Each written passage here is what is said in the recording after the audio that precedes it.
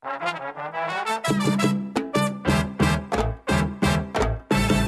let me tell you what you're listening to. Welcome to Father Simon Says on Relevant Radio with Father Richard Simon. I'm here to answer your questions. Have a question? Give us a call. 1-888-914-9149. As any question you may have about the Lord, the faith, and the church. That's 1-888-914-9149. This is, in fact, a radio show called Father Simon Says on Relevant Radio. Well, hello. It's the Feast of St. Luke. A wonderful, wonderful feast for a wonderful, wonderful saint. And we're going to talk about him today, among other things. So let's pray. In the name of the Father, the Son, and the Holy Spirit. Come, Holy Spirit, fill the hearts of your faithful and kindle in them the fire of your love. Send forth your Spirit. They shall be created, and you shall renew the face of the earth. Lord, you taught the hearts of the faithful by the light of the Holy Spirit. Grant us by that same Spirit to have right judgment in all things, and evermore to rejoice in his comfort through Christ our Lord.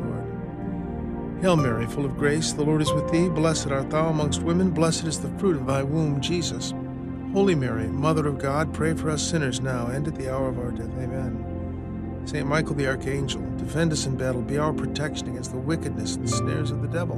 May God rebuke him, we humbly pray. And do thou, O Prince of the heavenly host, by the power of God cast into hell Satan, all the evil spirits who prowl about the world seeking the ruin of souls. Amen. In the name of the Father, the Son, and the Holy Spirit. Amen. Well, let's open the big book, part of which St. Luke wrote. Yeah, I thought that was an interesting call. There was a call we were going to think about, that abortion verse. Let's do that now. Exodus, what's the exact citation? Okay. I'm going to say this live for everyone that's following along at home. Exodus 20, chapter 21, verses 22 through 23. Someone called in and said that people who are pro-abortion said to her that Exodus 21, 22 to 25.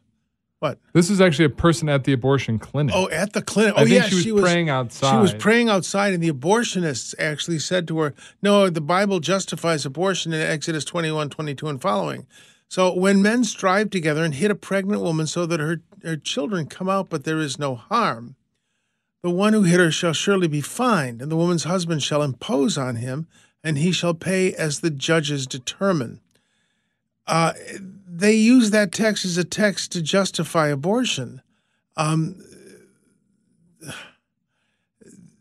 person who causes an abortion will be fined, and the woman's husband shall impose on him. He shall pay as the judge determines. That doesn't sound to me like it's a justification of abortion. In fact, it sounds like quite the opposite to me. But that was brought up yesterday. So, people will take a verse of Scripture and use it any way they want. It just makes, I always, when talking about abortion, I always paraphrase Abraham Lincoln. He once said, if slavery is not wrong, then nothing is wrong. Well, I would say, if abortion is not wrong, then nothing is wrong. And that's exactly the point. This is almost the sacrament of the woke movement in a way, because that's the point of it. Nothing is wrong. Everything is okay. And if we say, killing your unborn child or your almost born child is not okay, then something is wrong. I mean, if there is such a thing as natural, reasonable law, then the whole, I don't know what to call it. I don't know if woke is the appropriate word, but the entire agenda of what would you call it, your voice in my head? What do you think is a good inclusive name for the kind of forces that, tick off everything? Gay marriage, this, that, the other thing, abortion. It's all good. You can do what you want, except disagree with us. I don't know, a relativistic ideology? Yeah, I guess relativistic, I would call it narcissistic ideology. But at any rate, you know who we're talking about, and that's why abortion is so important to them, because it says that even that barbarity is not wrong. But let's get back to the scriptures du jour. But I just didn't want to let that go by before we commented on it. So, okay, let's get back to the text. Today is the feast of St. Luke the Evangelist, and very interesting that Luke is called in Colossians, the 4th chapter, the 14th verse, Luke is called, why didn't I just look at the English text of this? Our dear friend Luke, the doctor, and Demas send greetings. Demas is going to be mentioned in today's reading. So Luke, when he wrote the letter to the Colossians, sent greetings from, or not Luke, rather Paul, when he wrote the letter to the Colossians, sent greetings from Luke, who was his dear physician, and Demas. So Luke seems to have traveled with Paul. It's interesting that Paul traveled with a doctor. There's one point at which he says to, I forget to whom he's saying it, but he says to, in one of his letters, I know that you would give me your very eyes if you could. The theory is perhaps he had difficulty with his eyes, but Luke, according to this, was a doctor, and this is thought to be, of course, the same Luke. He was a non-Jew, a Gentile, who had converted to Judaism and then had accepted Christ. And very interesting, the Gospel of Luke starts with the four best lines, I think it's 4 lines, 4 best lines of Greek in the New Testament. And very interesting. Let's look at that because, you see, people think of the Gospel of Luke, well, they think of all the Gospels as, they're written to tell you about Jesus. And I don't think they were intended by their human authors to tell you about Jesus. They're biographical and historical, but I wouldn't say they're biographies. They're very limited biographies. They don't talk about, they don't tell you how tall Jesus was, or as per a question, yes. His bowling scores. His bowling scores, yes, the voice in my head mentioned. And the question we had yesterday, what color was his hair when he was a baby? That was a cute question asked by a young person. So let me read this. This is the introduction to the Gospel of Luke. Many have undertaken to draw up an account of the things that have been fulfilled among us, just as they were handed down to us by those who from the first were eyewitnesses and servants of the word. Here we got a problem. We have the word eyewitness, autoptai. It's a legal term, an eyewitness. And the servants of the word or ministers of the word, where that's somebody who's, a deacon's a minister of the word. That's not what the word is. It's hyperetes, which servants is closer, but hyperetes means an assistant. And the word logos can mean a law case. You can translate this. These things were told to us by those who from the very beginning were eyewitnesses and assistants at the law case. With this in mind, I have myself carefully investigated everything from the beginning. I too have written an orderly account to you, and then most excellent. It's kratiste in Greek, and that means Your Excellency. Your Excellency Theophilus. There was a Your Excellency Theophilus. He was the youngest son of the high priest Annas. So that you may know the certainty of the things, and they say, which you have been taught. That's not the word in Greek. It's of which you have been made aware. This is, I think, and I'm stealing this from real scholars, this is a legal document. And Luke wrote it in the best Greek he could. And this is the first of a 2-volume work of Luke and Acts. Now, let's get to the reading itself. I really believe this was written to get Theophilus to quash the lawsuit against Luke. Well, here we go. We're at the reading from 2 Timothy, and it's kind of vexing that there's all sorts of people who say, scholars who say, well, 2 Timothy was probably not written by Paul. Why do they say that? These have traditionally been thought to have been written by Paul, but they're different from his other epistles. And I'm reading here, since the early 19th century, scholars have increasingly seen them as a work of an unknown student of Paul's doctrine. They do not address Paul's common themes, such as the believer's unity with Christ, and they reflect a church hierarchy that's more organized and defined than the church was in Paul's time. That is an assumption. The church was tremendously organized from the beginning. This 19th century scholarship, and I'm referring to Dr. John Bergsma's book, Jesus and the Dead Sea Scrolls. Excellent stuff. He makes the point that in the 19th century, the Dead Sea Scrolls had not been brought to light, but the structures of the early church are reflected in the communities that wrote the Dead Sea Scrolls. So this well-developed ecclesiology, this well-developed church structure existed in Judaism and simply was used by Christ in establishing the church.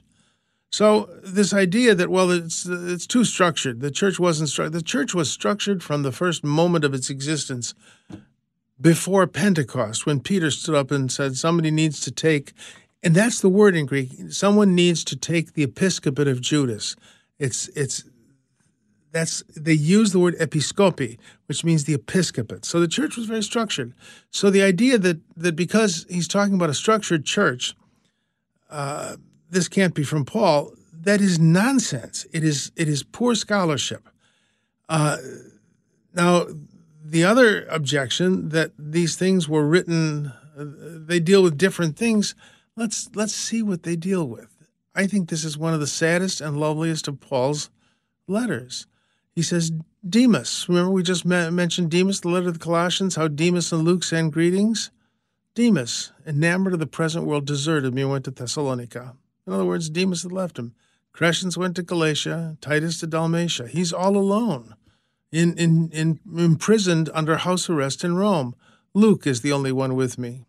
So get Mark and bring him with you. Now, this is a beautiful story. This is Mark, John Mark, probably the son of the woman who owned the house in which was found the upper room in Jerusalem. You hear about the mother of John Mark. And Paul, and he was a relative of Barnabas, apparently. Paul had gotten into it with Mark because Mark left them when they were in a difficult part of Turkey. And the early church fathers said, well, because he missed his mother. So, Paul and Mark were reconciled to each other. And that's a beautiful thing. I mean, you think the early church, they were perfect. No, they had their tiffs, and here we go.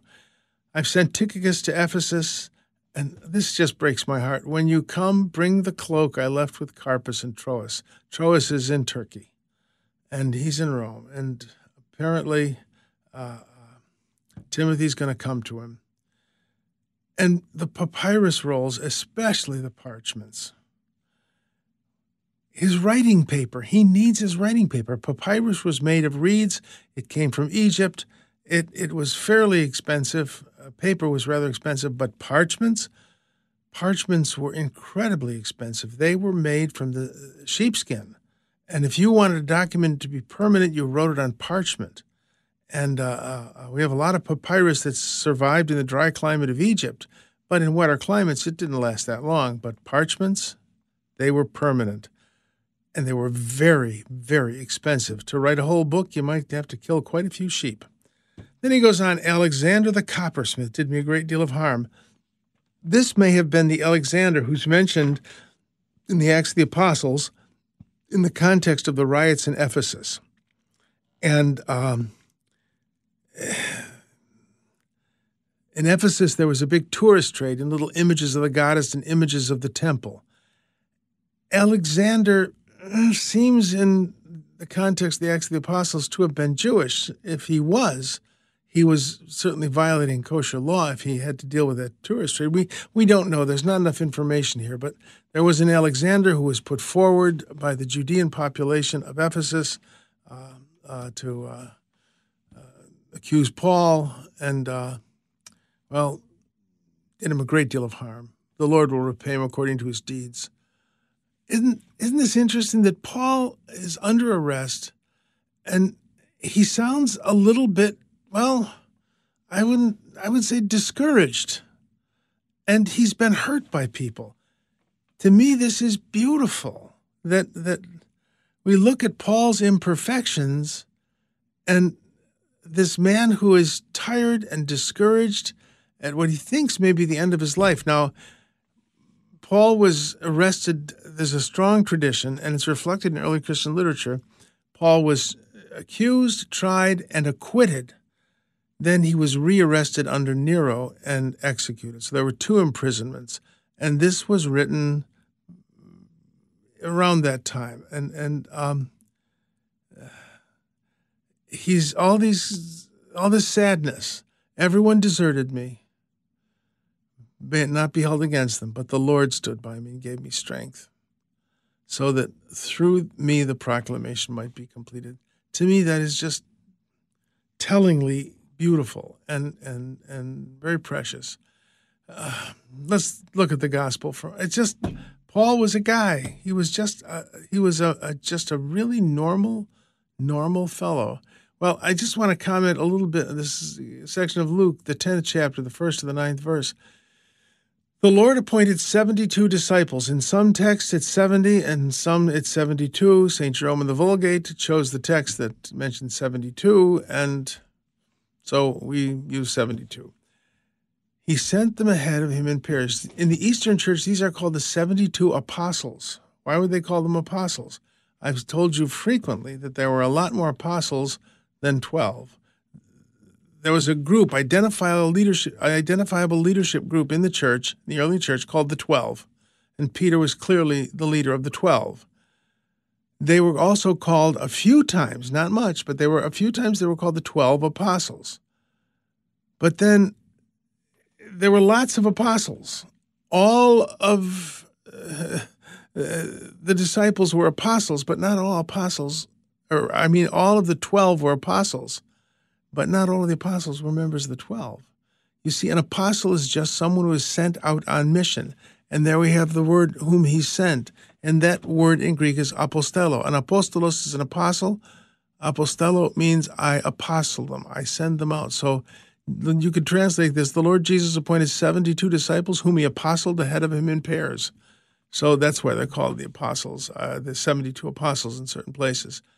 He says, carry no money bag, no sack, no sandals. Just trust the Lord. It's. I just thought that's kind of interesting. Well, being interesting, we're going to take a break. We'll come back for letters, and you can call in at 814. Wait, what am I?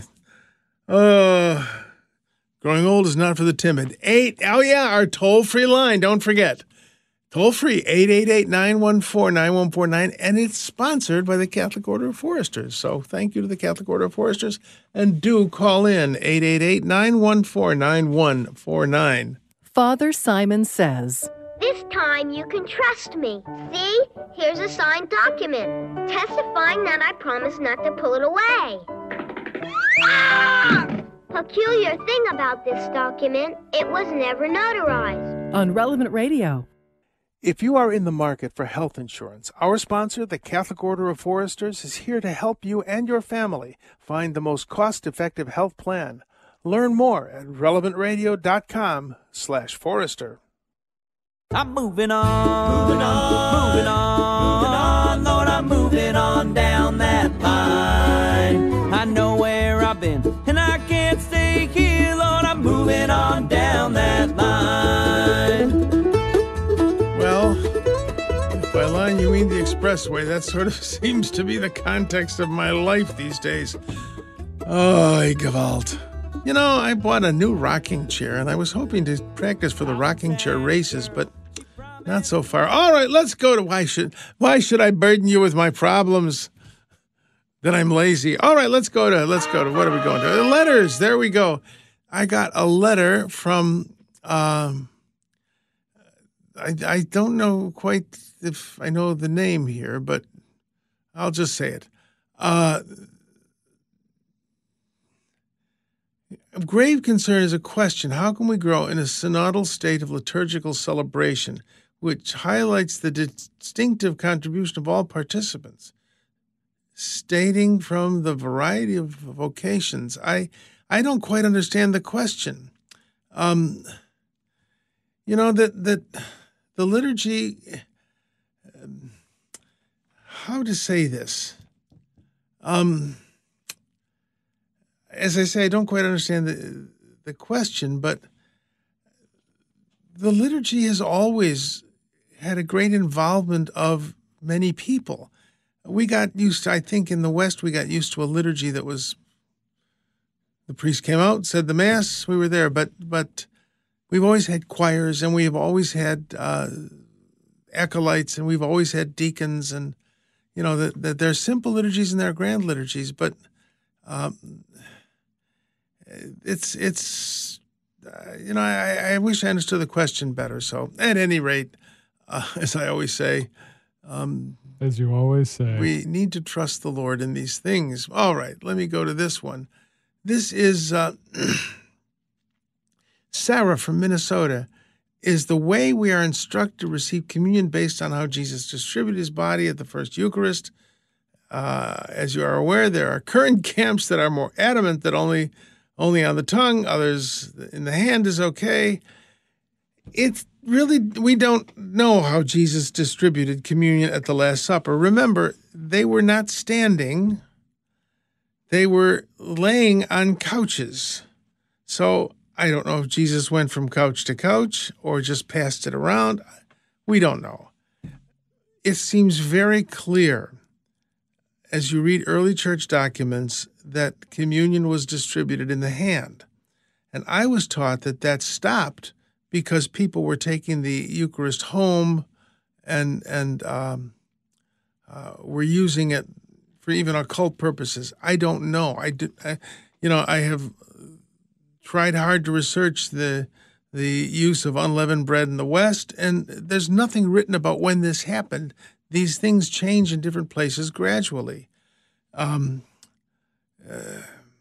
Those, and again, I'm reading from the letter from Sarah, those against communion in the hand seem to say that only consecrated hands can touch Jesus.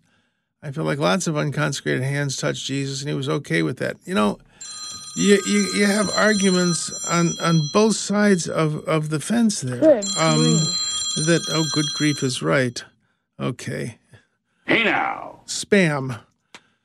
I like spam, just not on my phone. Okay, moving along. Where was I? The custom in most of the churches became a limitation of who could touch the Blessed Sacrament. Because you really, I think the biblical precedent for that is actually in St. Paul's first letter to the Corinthians. He who eats and drinks without discerning the body of Christ eats and drinks to condemnation. Well, what does that have to do with communion in the hands or communion on the tongue? That if you don't know what you're receiving, you got a problem. And the church pretty much throughout the world, it isn't just the Latin rite, but it was all of the rites of the church, very early on seemed to limit those who could touch the Blessed Sacrament as a kind of instructive thing. That's my suspicion, that to emphasize the nature of the real change of bread and wine into the body and blood of Christ, it was fenced around with great reverence. Jews do this with the Torah. You don't touch the Torah with your finger. You don't move your finger along the text. You have a little pointer, and it's often shaped like a hand with a finger. You use the little pointer to emphasize the sacredness of the text. And that was what was going on. In the early church, apparently there was no problem in discerning that this really was the body and blood of Christ, and it seems to have been received in the hand. I think this is the communion instruction of St. Cyprian. I'd have to look that up. But I don't know that the hand is any less sacred than the tongue. It was a matter of an expression of reverence. That's the principle, the expression of reverence. And I think that is an issue. I really dislike the idea when your kid comes up and grabs the host and runs down the aisle with it. This kid doesn't know what he's receiving. And as part of this year of Eucharistic revival that's coming up, we need to emphasize the reality of what we're receiving. So I don't come down on one side or the other in that argument, but I do come down on the side of understanding what we're receiving and treating it with great reverence. If I had my druthers, which I don't, and again, we obey the bishop. God is pleased by obedience. Without obedience, it is impossible to please God. Well, the bishop's just a man. Yeah, he's a man with a very special role. And, I obey God. Well, how are you going to hear God? God has given us these weak men who are bishops and weak men who are priests like myself, and he uses them for his glory. And so we obey them. So obey the bishop. However, if I had my druthers, I would restore kneeling for communion, not necessarily on the hand or the tongue, but it is a very unique thing catechetically for children to see their parents kneeling and waiting for something. How often does a kid see that? That's the point of this, that these gestures are kind of a form of catechesis. When we went to communion standing, we all, or receiving in the hand, we all had a great awe and respect for the Blessed Sacrament. That has evaporated. So maybe it's time to reconsider that. I don't know. I'm not at that level of decision-making in any way. And again, you do what the bishop tells you because that's what's pleasing to God. I really believe that, and I'm not just saying that. All right. So I just know that it seems in the early church that communion in the hand was certainly common and available. All right. Let's see here. This is from what? Let me look at the clock. Oh, I think we've got time for a few more letters. Oh, and we have plenty of lines open at any rate. At any rate, as I constantly say, 888-914-9149. Plenty of lines open. 888-914-9149. All right, let's go to another letter. In Luke 10:17-20, Jesus says to his disciples, this is Jim from La Crosse, "Behold, I've given you the power to tread upon serpents and scorpions and upon the full force of the enemy, and nothing will harm you." Does Jesus give us this power as well? Yes, when we need it. In other words, the Lord is not saying to the apostles, it's a really cool parlor trick. You can really impress people by treading on serpents and picking up scorpions. It'll freak them out. That's not what it was for. Jesus is saying, I will accompany you in the mission, and I will protect you from these things. If the Lord has said, go do this, then he will protect you. But there's a sect called the Snake Handlers in the mountains of Appalachia and different places, and they take that text very, very, very literally. And what they will do, they will have venomous snakes at their religious services, and under the heat of religious frenzy, I don't know what else to call it, they will take these venomous snakes out of the cages and dance about with them. And it's this very hypnotic thing. I remember hearing a story of a person who investigated snake handlers, the snake handling cults and sects, and they're Christian sects. They believe in the Holy Trinity, most of them, and our Lord Jesus, but they have this weird interpretation. And the guy who was covering them said it was almost seductive. I wanted to do it. Occasionally someone gets bit by the poisonous serpent, and they'll drink poison too. Occasionally someone will get, drinking the poison usually kills them, and occasionally they'll get bit by one of these snakes and die. Well, they didn't have enough faith. That's crazy. They didn't have enough faith. That's absolutely ridiculous. This is not, this text of Scripture is not given so that people can do this arbitrarily. What Jesus is saying is, don't worry about the dangers. I will take care of you if you're on mission. So I think that's how you read that text. Don't go picking up scorpions and snakes. You're going to get stung. All right, let's see here. We got to, let me just do this one. And we're getting calls. I've heard you say in the past the Eastern Orthodox churches have valid sacraments. Does this apply to all Eastern churches? If there is a valid episcopate in a church, Oriental Orthodox churches, Coptic Orthodox, Tewahedo Orthodox, Church of the East and Syriac churches, yes, they have valid sacraments because they are genuinely churches. We define a church as a bishop in union with his congregation. That's the classic definition of a church. And if someone separates himself from the bishop, then there's a problem. Now, lastly, Lutheran Church. When did the Lutheran Church stop having valid sacraments? When they stopped understanding the Mass as sacrifice. They didn't ordain priests to offer sacrifice. They did not have the intention that the church has. In order for a sacrament to be valid, you must do what the church prescribes and intend what the church intends. In other words, even if I don't believe that bread and wine becomes the body and blood of Christ, and I'm an ordained priest, but I say I want to do what the church intends, even though I'm not sure of it, it's still valid. If I say I don't intend to consecrate this, it's bread and wine, and I don't intend to change it, then it is not valid. Intention is part of validity. I am right about that, aren't I, dear voice in my head?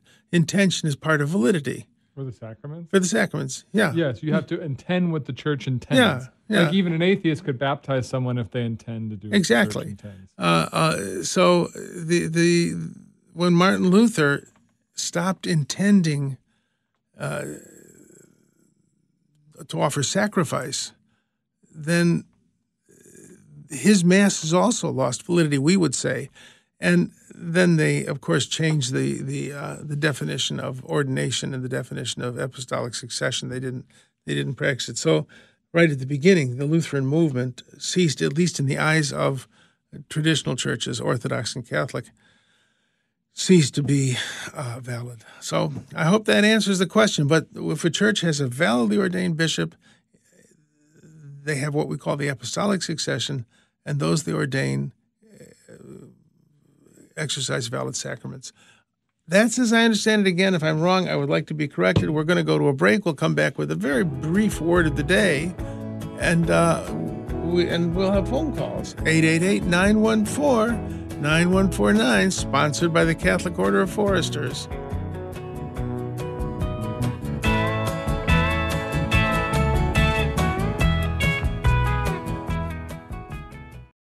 Today, we'd like to thank Deborah, who's listening in California, for donating her 1986 Volkswagen Jetta.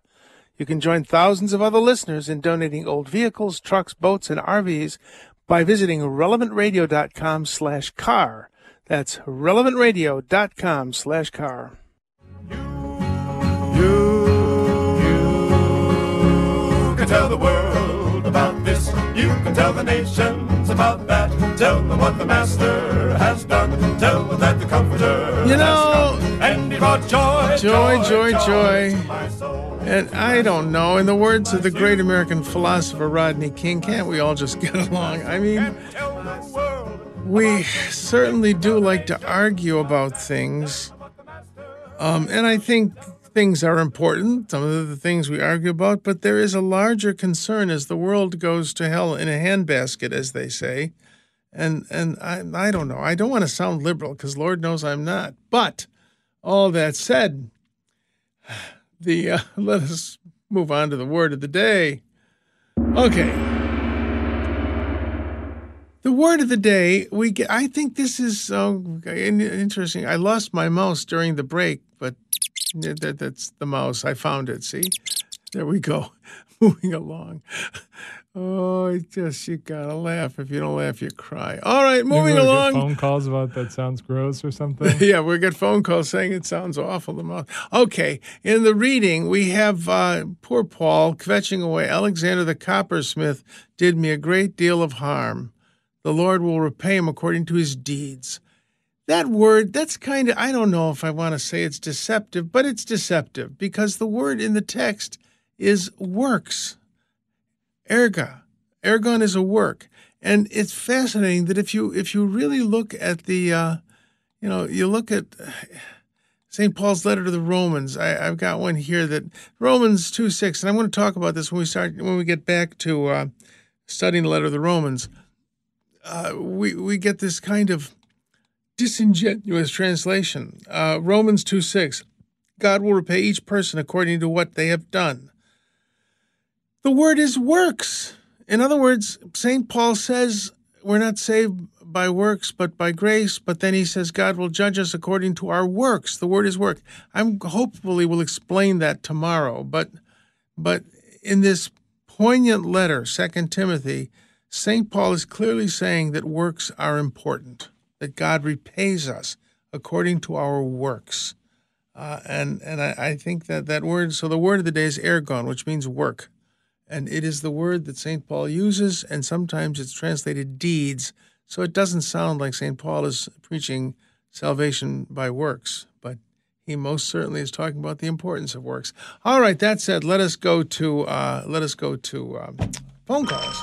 This is Smart, Maxwell Smart. Rose, what can I do for you? Yes, Father. Thank you for taking my call. Father, I just, when I go to Eucharistic adoration, it's such a sacred time, and, you're in awe of Jesus being there so close to you. I'm always, prayerful when I'm there and, just concentrating on Jesus. But I've noticed, yesterday I went, and there's some people that what they'll do is they raise their hand and then they move it back and forth, not sideways, but like waving at Jesus kind of. And I don't know, I don't know what that means. And then I think to myself, well, I'm not doing that. So I'm not really doing what Jesus wants. So I don't know. Well, you stumped the Reverend Know-It-All. I've never seen that. And if I don't know that Jesus wants to be waved at, I cannot pass this opportunity up. But in the days when the changes first came in, when I was a very young man, I heard a story about a double double-doored tabernacle. You used to have tabernacles that had the door in the front of the tabernacle, but it was kind of built into the wall behind the altar. And in a passageway in the back was another set of doors so that another priest could come in and get the Blessed Sacrament for a sick call without interrupting the congregation. So, you had doors in the front and kind of hidden doors in the back. And I remember hearing the story of this young priest who was a bit of a wag and did not have the proper respect for the Blessed Sacrament. The old pastor would conduct a holy hour at night, and they would end the holy hour. He would repose the Blessed Sacrament in the tabernacle. And I'm not making this up. He would repose the Blessed Sacrament in the tabernacle and leave the tabernacle doors open while the choir sang this maudlin old song, "Good Night, Sweet Jesus." And this young priest came and stuck his hand through the tabernacle and waved at the congregation. It's the only other time I've heard of people waving, and I've never waved at the Blessed Sacrament. You will see sometimes in a Eucharistic procession people waving a white handkerchief. I think this is a vaguely European custom. You see it, for instance, at Fatima, that sort of thing. But I've never seen anyone just wave at the Blessed Sacrament, and I don't think you are obliged to wave at the Blessed Sacrament if that has no meaning for you. And, but I wouldn't deprecate them. If this is a gesture that means something to them, fine. But it doesn't mean anything to me or you, so I'm not waving at the Blessed Sacrament. Does that make sense to you? Yeah, yes, it does. But, what is a proper way then to be there and to, be, yes, with Jesus? Provided you are not disturbing, provided you are not disturbing anyone else. Mm-hmm. If your expression of love for Jesus is yodeling, don't do it. No. It might be a wonderful expression of love for Jesus. You remember the story of God's juggler? There was a monk who had absolutely no talents, and he didn't know what he could give Jesus. And it's a beautiful old story, and I don't know if it's considered true, but it's a beautiful story that this monk, he could juggle. And when no one else was in church, he would go and stand in front of the statue of the Blessed Mother holding the child Jesus, and he would juggle out of love for Jesus. But no one else was in the church. Somebody peeked into the church, and it wasn't a statue that they were looking at. The Blessed Mother was standing there with Jesus. So, provided you're not disturbing anyone and it's not an irreverent gesture, fine. If you want to do liturgical dance, ask the pastor if you can come in at midnight and do it. But you don't do it during the holy hour because you wouldn't be dancing for Jesus. You'd be dancing in front of a congregation that might want to throw missalettes at you. That if a gesture is reverent and meant with love, it's fine, provided it does not disturb anyone else. If someone's waving at Jesus, it's not going to bother me. If someone is yodeling for Jesus, that might bother me. So that's the idea. You see, these are private devotions, and within bounds, we can do what we please at them if we respect other people who are worshiping. Does that make sense to you? Yes. No, it does, Father. Yeah. It's just, I just thought, well, maybe I should be doing that. No, too. I don't think you are obliged to wave at Jesus. Yeah. No. I mean, it was like back and forth hand movement. Yeah. I wouldn't worry about it. Well, thanks for calling in, Rose. And, I'm sort of on your side. I'm not going to wave at Jesus. But the Holy Spirit might say, I want you to wave. And then I would. But let's go to Kate from Chicago. Hi, Father. Yes. My question is, when I take the Eucharist, I kneel and I put my hand out. Okay. The reason being, I always say, God, forgive me, and I feel like I want to honor Him by kneeling, but I don't feel comfortable with it on the tongue. Is that okay to do that, or is that too hybrid?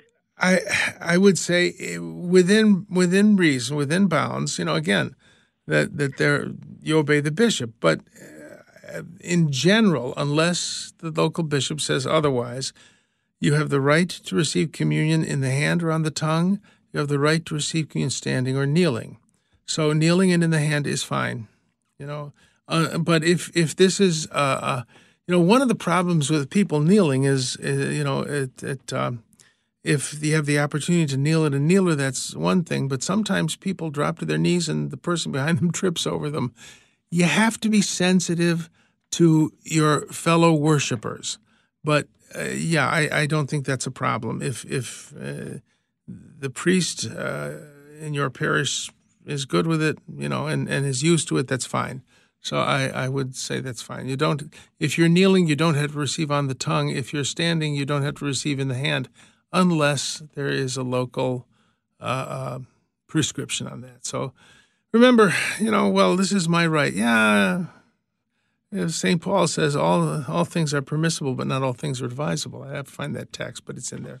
So I hope that helps, Kate. God bless. Let's go to Evangeline from Cerritos, California. Evangeline, what can I do for you? Yes. Father, good morning, and thank you so much. Yes. I just came back from Israel on a pilgrimage, and I want to ask you, what is the historical background of the conflict in Gaza between the Israelites and the Palestinians? Okay, there are different kinds of Palestinians. There are Palestinians who are Muslim. There are Palestinians who are Christian. The majority of people in the Holy Land around 1900 would have been Palestinian Christians. And it is thought that Palestinian Christians are descended from the first inhabitants of the land, that they would be the descendants of the Jews who accepted Christ and stayed in the land. They would have been added to by many migrations. For instance, Crusaders came in and different ethnic groups, so it's a very ethnically diverse group in some ways. Some of those original inhabitants of the land converted to Islam around 600 A.D. And following, and some of the Muslim residents of the Holy Land emigrated into the Holy Land. So those are the two kinds of Palestinians. Then you have the Israelis, who are recent immigrants, recent being in the last 150 years.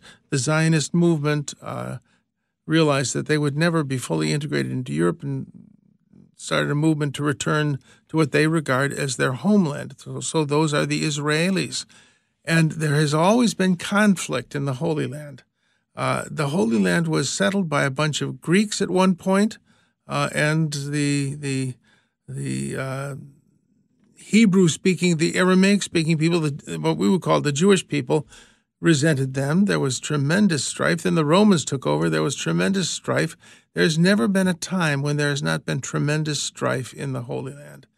Now, the Israelis are recent immigrants, mostly from Europe, as they really tended to go there after the Second World War.